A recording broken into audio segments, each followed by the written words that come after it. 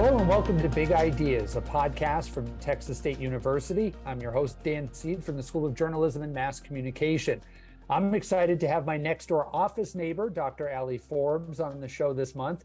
Ali is an assistant professor in the School of Journalism and Mass Communication. With a deep background in sports, she played college basketball before working as a sports broadcast producer in TV and radio, both in Canada, which is where she's from, and the United States. Ali teaches studio production, live sports production, and media and society here at Texas State, and researches some really cool stuff like sports video games, esports, and ethics and diversity in sports journalism. She's joining us to discuss her research on the video game NBA2k, which has led her to writing a book about the popular video game and how it intersects with issues and topics in sports and society. Dr. Ali Forbes, thank you so much for being here. Thank you, Dan. I am thrilled to be invited. And so before we get into the game and the research and all that in the book, tell us what drew you from the time you were little, I would imagine, to sports and then ultimately making sports your professional path. I would say I was probably born in pretty close proximity to sports. I come from a pretty sporty household. My mom played college basketball and my dad was on the football team. And so I don't think I ever remember a time where sports wasn't some type of part of my life. When I started to work in communications, some of my opportunities were in, marketing and those types of things. But I always knew that I wanted to find a way into sports. So I got, creative and somewhat lucky in my mid-20s to be able to pair my professional experience with my personal passion. And yeah, I've been working in live sports production and all the things that you mentioned since. What have you enjoyed the most about working in sports? Like, you've done so much, the production end and of course coaching, and as an athlete, like what experiences really stand out to you? Well, that is a very tough question, especially right at the beginning here, Dan. I'd really have to rack my brain. I mean, I would have one in coaching and one as a college athlete and probably multiple in broadcasting. But I would say the common thread is I'm very curious. And so I want to learn whatever is next, even if it means I've got to slow down to acquire a new skill set. And so I think I would say that my favorite experience I never know it when I'm in them. It's always looking back. So I really do enjoy the live broadcast production. I started my career in the newsroom at SportsCenter. And so I didn't really, when you think, I want to work in sports media and sports coverage, you don't think about the difference between being in a newsroom versus actually being on location. And then, when you're in the middle of the night clipping baseball games that you're not particularly invested in a newsroom, you realize, not only do I want to work in sports, but I want to work in live sports or sports on location. And so I would say when I was able to kind of finally crack into live production of actual games, that's probably my favorite, but I've had a lot of those experiences too. So I don't know if I kind of cheated there with my answer. No, that works, because it does explain, because for a lot of our listeners, they don't know what goes into it in terms of making a career in television at large and sports television as well. And like you said, you start off with these kind of low-level jobs, and it's like at that moment you either decide I really, really like this, or no, this isn't for me. And so walking through your career and your time when you did work in television sports, give our listeners a sense of what that's like. So I actually got my first opportunity, I would say, in this industry out of an internship. So I'm a strong supporter of students trying to get those internships, create networks for themselves, grow their skill sets on location. So I was basically an intern for TSN 1050, which is TSN's radio station, ESPN's radio station. They share a studio wall with SportsCenter. So when my internship was up, I was already familiar with the hiring manager at SportsCenter. So I moved to SportsCenter as my first job in the industry full time and started as a highlight editor, which meant I would watch a game and I would clip all the highlights for the game and I would write a little narrative, and basically what you would see the SportsCenter anchors do when they tell you about the baseball game last night. I was in the Toronto market, so obviously a lot of Raptors, Blue Jays, Maple Leafs, some CFL as well.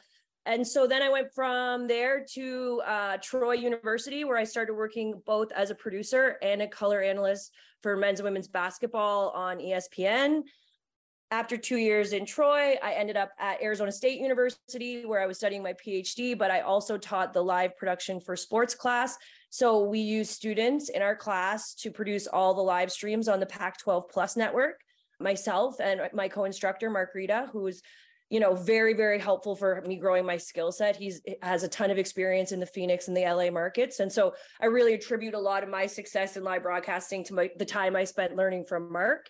And then I arrived here at Texas State. And as you mentioned, Dan, here I teach courses in video production, sports production, and media and society. And one area that you touched on when we talked about your interest in sports from the time you were little through college was your curiosity, that you're just a curious person. I mean that in a good way, that not odd, but that you were curious about the world around you.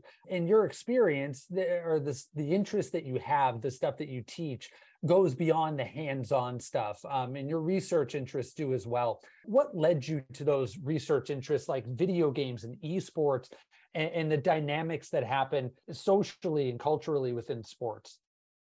Well, I wear the curious person hat both ways proudly, so I'll just say that. But I think what really led me to being curious is I'm really interested in people. I come from a small town in a small province on the east coast of Canada that when I was growing up there was not particularly diverse. So when I started playing basketball, in Niagara Falls, just outside of Toronto, and I'm meeting folks from all over Ontario, all over Canada, playing on my team, traveling with these folks, I started to realize that there was a lot that I didn't know about the world and a lot about people that I didn't know. And I felt both ill-equipped to, have difficult conversations, or I wanted to ask questions, but I wanted to do so respectfully. And sometimes that's tricky. You need to find folks that you can trust who understand that you're coming from a place of curiosity and wanting to understand. And so right. I say, especially then moving to the United States, I was in a small town in Alabama. So starting to understand how some of those social dynamics are still at play, I think really lit a curiosity in me about where we are socially, and then tying it to basketball, obviously NBA2k, that's at least the area that I am familiar. I'm comfortable in basketball culture. I understand the language. And so, yeah, it was both because of a curiosity and a skill that I wanted to grow, but also trying to tie it to something that's more familiar to me. And that's how we ended up here.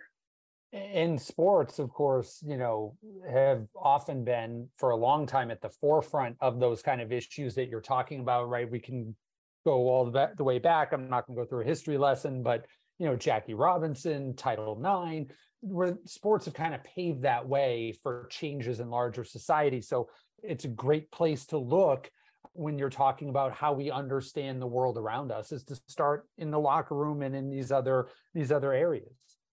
Yeah. And as a woman who works in live production for sports, and as a woman who's coached men in college, I sometimes occupy those different, curious positions, I guess you would say. And, as a result, I know what it is rare. It's not a common thing. I worked in sports and it's 10 to 1. Mm-hmm. Absolutely. Yeah. I'd say almost sometimes 100 to 1. Yeah. 100 to 1. And so as a result, I identify with wanting to kind of create space for folks who haven't traditionally been represented. So that isn't only specific to video games. That's not only specific to sports media.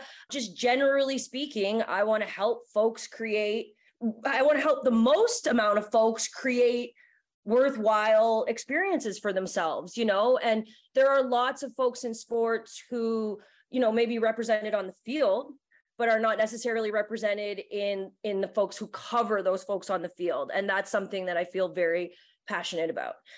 Part of the reason why I wanted to move it into video games is because when I got to my PhD, I realized I am not particularly interested in going back and doing a deep dive on like what we've already done.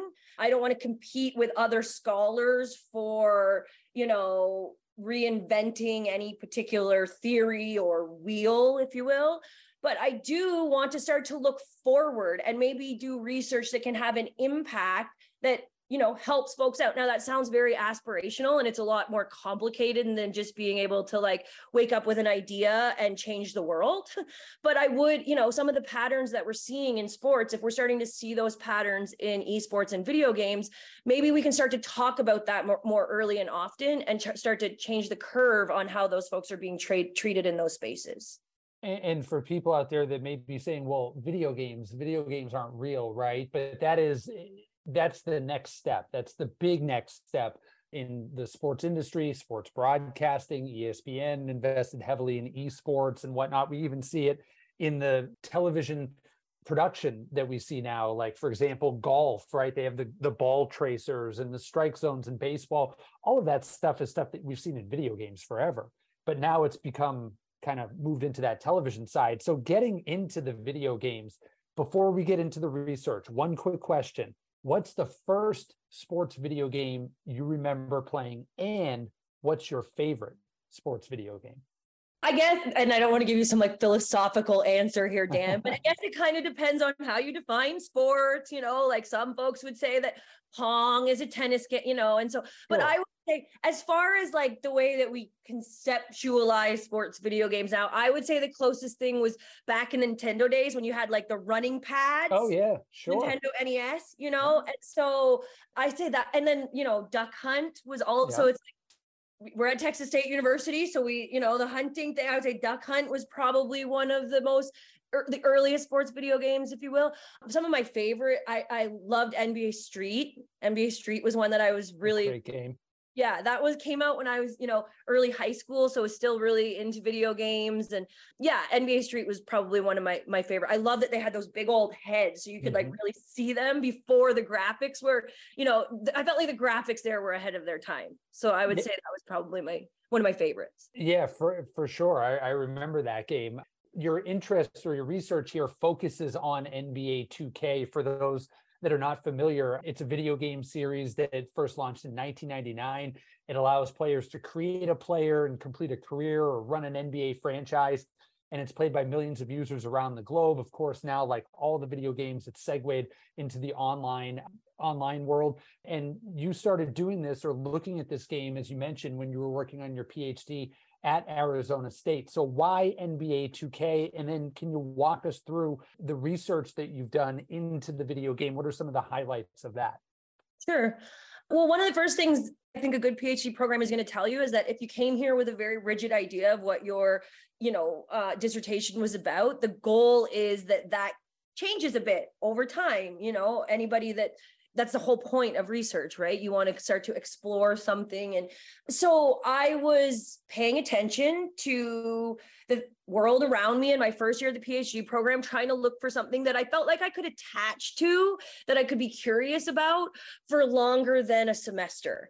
And that's a kind of a tricky thing to do. It's almost like, committing to a partner in a way, because you're saying, I can do this thing for extend and build off of it and make a career out of it.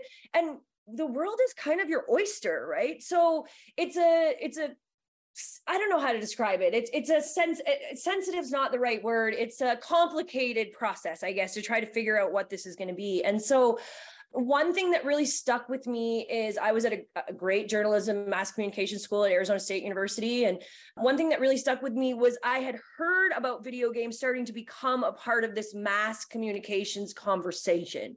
Now, I don't know that there was a ton of faculty members who were doing video game research, but I knew that it was mostly inside of the bounds of this kind of genre that I had to choose from. And then in real honesty, Dan, one night, there was 8 of us in our cohort, and one of my fellow classmates who was very soft-spoken, quiet, lovely PhD student, Wei Win, she was missing from class one night. And when you go to school with some folks for 4 hours a day, 4 times a week, you kind of have a tendency to have patterns in behavior. Like, I always knew this one was going to come in late and this person was going to open their snack on the break. And so for Wei Win to be missing, it was peculiar. And so I asked at the break if anyone knew where Wei Win was. And one of our other cohort members said, oh, she must be sleeping it off from being up all night playing Call of Duty, which for anybody who's listening that doesn't know is probably one of the most violent video games on the market today. And Dan, for weeks, I just sat across the table from Wei Win trying to calibrate the person that I knew well at this point in our lives with this violent video game player. And so when I realized that I was especially interested in trying to make those two things match, I decided that I wanted to move it at least into a space where I felt most comfortable. I knew there wasn't a ton of literature on NBA2k. And, that was 6 years ago. And I have really enjoyed the deep dive that I've been doing ever since. And again, we're joined by Dr. Ali Forbes from the School of Journalism and Mass Communication. And one of the things that you're talking about there, how you've got this person that you think you know, and then they're another person in this world of the video games fits in really well with NBA2k or these sports games where I can create a guy. I'm not a big person, not particularly strong or fast, but I can create a character that is all of those things, right? Be it a football game, baseball game, whatever. But there's also that component, particularly in NBA 2K, right, where you have a league that is a vast majority African-American and Black, and you have video game players who are largely white males creating players that don't look like them, but rather look like the African-American players in the game. That is that kind of the connection that you're working with there? Yeah, I would say that is certainly a lot to unpack with what you've said. And you're right, that is definitely some of kind of the motivations. I would say especially some of the original motivations. In short, I wanted to understand if and why white male video game players were creating Black avatars in NBA 2K to be able to, live out this experience of being drafted to the NBA. I will tell you that though that was one of my initial research questions, how I feel about that or what the answer to that is so much more complicated than just this is a good thing or this is a bad thing. I think a couple of things that are important to highlight when we talked earlier about the idea that like video games aren't real. I think NBA 2K is actually one of the best examples of like, well, it depends again on what you consider, I'm using quotation fingers. I know folks can't hear me, but real, because of this idea that you just described, the fact that you can inhabit the body, the the virtual representation of LeBron James, of Steph Curry, of Candace Parker now, ever since 2019. But also you are able to generate a character either actually like yourself or idealized like somebody else, and then occupy the social spaces and socialize with other players, play and compete with other players with these avatars that you've generated. 2K has one of the most advanced avatar generators in any game in any genre. And so that also makes it especially complicated from a standpoint of like race or even gender in a lot of ways. So yes, I would agree with everything that you said. A lot of what I'm looking at are some of these questions of, race and gender and how they're at play inside the game. And this dissertation, or I say this dissertation, your dissertation that you did at Arizona State has now expanded beyond that, and you're actively working on a book. Tell us about the book. What avenues are you going to go down in there? What are you looking at for that? Sure. I am really excited about the book. I have been working on a few other projects since I've arrived at Texas State, but I feel like it's a really great time for me now to carve out this time and focus on this book. I'm right now looking for publishers. I have someone that I think might be, a right fit. So she and I are working together to see if this book proposal is something that they're looking to include. And we actually think there might be a few volumes. So realistically, we think the first one is probably going to interview NBA players and WNBA players about the role that 2K has in. Oh, that's interesting. In their lives, and across the board for generations. So folks who maybe weren't growing up with 2K because it kind of came around maybe when they were in college and, or whatever the case may be, but also some of that younger generation who are, just rookies in the league and have grown up, like don't remember a time, maybe 2K is older than they are at this stage of the game. So yeah, I think the first volume is going to do a deep dive on the role that the NBA 2K has played in the lives of NBA and WNBA players. And ordinary users, I would imagine as well, eventually down the road in terms of other volumes that you'll start to interview people from different walks of life. That's what's so fascinating too about video games is you have the people that just play it, and then you have the people that play it for money and for a living, I mean, Yes. that's what a sample. Yes. So what you're describing is a lot of what I was doing in my dissertation and plan to continue. But the more I got into 2K with my dissertation, the more I realized, here's a research paper, here's a whole book topic. And so what I'm trying to do now is break it out into more digestible pieces instead of this overview of the landscape, which is what I've done with my dissertation, to really start to break it down into pieces that, resonate with more folks. And so exactly like you mentioned, I am interested in the experience of folks who stream live when they play and have a huge audience and following of folks who watch them when they play NBA 2K. I'm interested in the esports players that you described who are in the NBA 2K league. I mean, there is now an NBA 2K league and an NBA 2K G league. Wow. Right. And That's so crazy. I want to go about those folks as well. And so instead of just saying, here's everything you need to know about 2K, it's too much of a beast to be able to just kind of include it all in one book, which is why we're looking now at the genres. So this first book, mainly because I want to leverage my contacts in the industry. Eventually, I'm going to be so far out that I don't have the capacity to get, these contacts and do these interviews with these folks. So I'd really like to leverage my professional network right now and be able to get some of these interviews to tackle the one that I think is going to be the hardest to access the folks who I need to answer these questions. Yes. Strike while the iron's hot with those folks. And one thing that you mentioned that I picked up on, I used to play video games back in the day. It's been many years since I've played, but you mentioned that Candace Parker is in 2K and has been since 2019, I think is what you said. That's interesting too, because, growing up playing video games, it was Major League Baseball,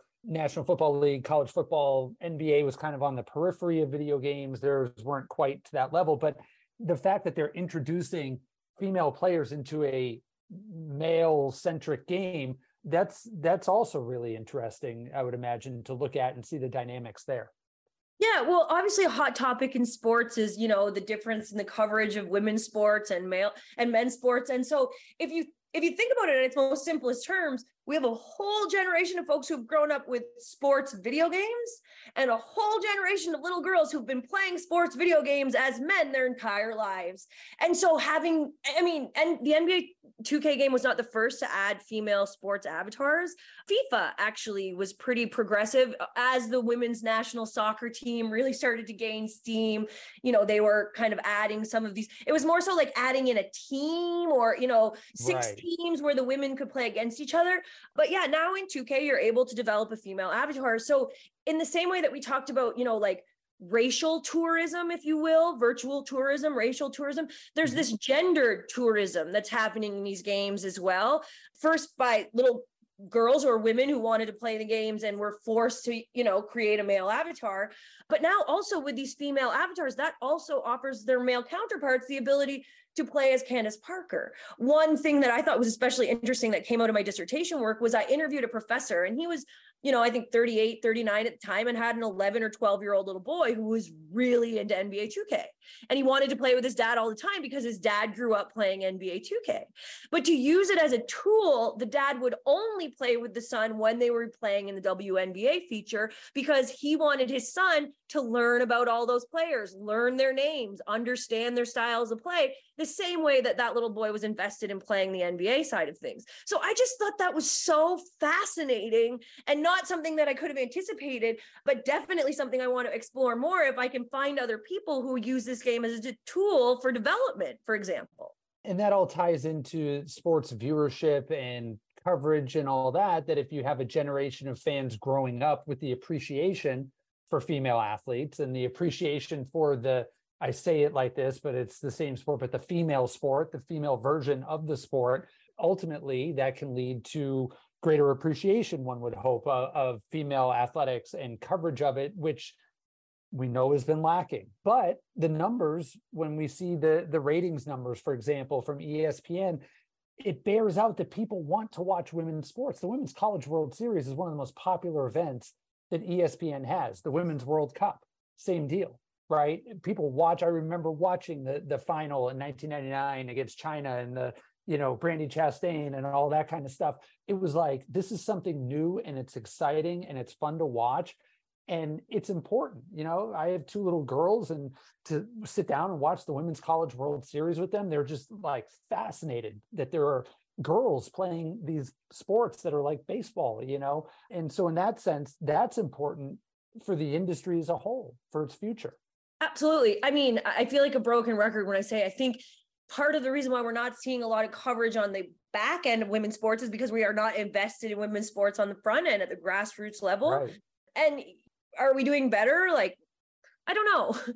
I would like to say yes, but I really don't know. But what I do know is that adding in this representation of, like, Candace Parker is an absolute warrior. I mean, she is a fantastic role model for anybody. Like, heart stop, and so the idea that now little girls can get into these games and see themselves represented in these ways, it also, I mean, we're looking, when I was talking earlier about the NBA2k league. Well, I mean, in the 7 or 8 years that there have been drafts for the NBA2k league, only 2 girls ever. But I mean, NBA2k isn't a particularly safe and encouraging environment when they hear a female voice on the microphone, or, when they realize there's a girl on the team. And so I think some of these changes need to happen to be able to make some of these changes happen on the back end. And video games are no different than, soccer, as you've just described, or the women's basketball final, the NCAA basketball final this year with as many viewers as it's had. So yeah, we got to start somewhere. And I'm hoping that some of this research will in some ways help with some of this. Yeah, fascinating and important stuff for sure, for sports and the industry in general. Do you have an idea, like a time frame in terms of publication for the book? Yes. Well, since I'm an assistant professor on the tenure track, I would like to think that I have this book published before I go up for tenure. So, I mean, I'm not in a rush. I am a broadcast professional. And so writing takes a lot of my time and capacity. I really want to do this well. I think I really respect the NBA, the WNBA, NBA2k. And if I'm going to, put my voice in here, I want to make sure that I really do it justice. So I would say 2 years from now, I would like to have this book published and on a shelf somewhere and available. Because I'm doing the volumes, I might be able to do it a little bit quicker, maybe in an 18-month turnaround, and maybe be working on my second book 24 months from now. But I also want to give myself a little bit of grace, because as you know, Dan, here, there's always something popping up with the students project, or so. Yeah, I would say 2 years maximum, and I've got it out and ready to go. Well, that's great. And you're very busy. You just came back from the BEA, Broadcast Educators Association convention in Las Vegas. You were on 3 panels there. You work very closely with the ESPN production here at Texas State, helping students get prepared for that and be contributors to that. And you're also developing a video game lab in the School of Journalism and Mass Communication. I'll open it up to you on any of those 3 things that you'd like to talk about, to tell us what your involvement is and what your life is like doing all this stuff. Well, the one I want to talk about most is, you said that you used to play, but you don't play anymore. Well, you've also already told them that we share a wall. So that means that you are steps away from the sports video games lab, my friend, and we can get you right back up on that horse anytime you want to. So I'm just putting that out there. Do you have Tecmo Bowl, RBI baseball? That's kind of my vintage. Cool. Well, would love to do a paper on it with you. Everybody who's listening has heard me say it.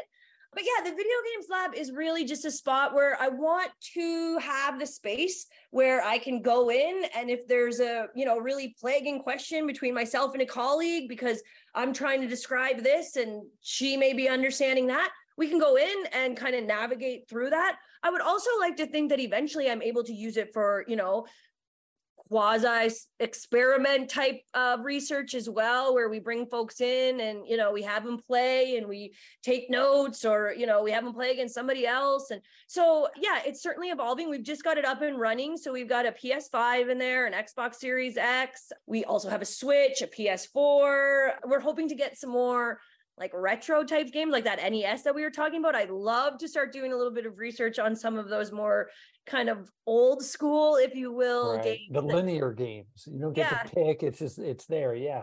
Exactly right. If I could find one of those Nintendo pads, Dan, I'd have you in there sprinting on it and seeing, what we could come up with out of that. But yeah, the video games lab is just a spot where on campus, I can access some of these spaces that I need to access for my research. And the hope is that we can also encourage students to kind of come and go from that space as well. So yeah, that's the video games lab. And then what were the other things? I feel like it's hard to keep track.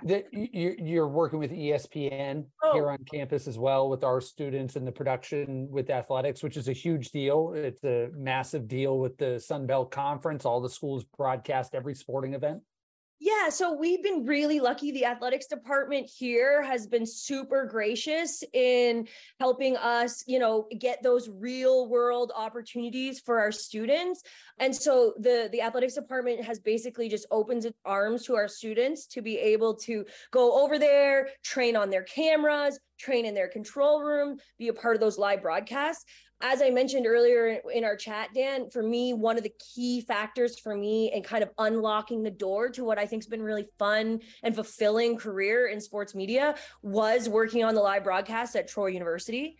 That happened as a result of, getting a couple of opportunities through networking and then really growing my skill set. So I really firmly believe that if a student is interested in working in live broadcast or in sports in general, at the collegiate level, they've really got to try to seize as many possible experiences as they can, because if they don't do it here, it's really hard to imagine that they're going to be able to create those opportunities for themselves, building off of very little experience. And so we've been so lucky that the athletics department has been able to create those opportunities for our students, and we want to continue to train them so that they can best support the athletics department when they're doing those live broadcasts. Well, as you can tell, Ali is very, very busy with everything that she has going on, and she does a wonderful job in all the aspects that she does, and she works incredibly hard. And she's not one of these people that is in her office much, because she's always out doing stuff. Believe me, I know, as her next door neighbor, she's here, there, and everywhere constantly. So Dr. Ali Forbes, thank you so much for joining us. Oh, Dan, this was so fun. Thank you for inviting me. And thank you all for listening and downloading this episode of Big Ideas. We'll be back next month with a new episode. Until then, stay well and stay informed. Big Ideas TXST is a presentation of Texas State University. Subscribe to experience more innovative, thought-provoking content. If you like what you hear, consider leaving us a starred review, 5 if possible. The views expressed during this program are those of the individual participants and do not necessarily represent those of the university. Big Ideas is hosted by Daniel Seed, produced by Jamie Bloschke. Strategic consultant is Kelly Raz.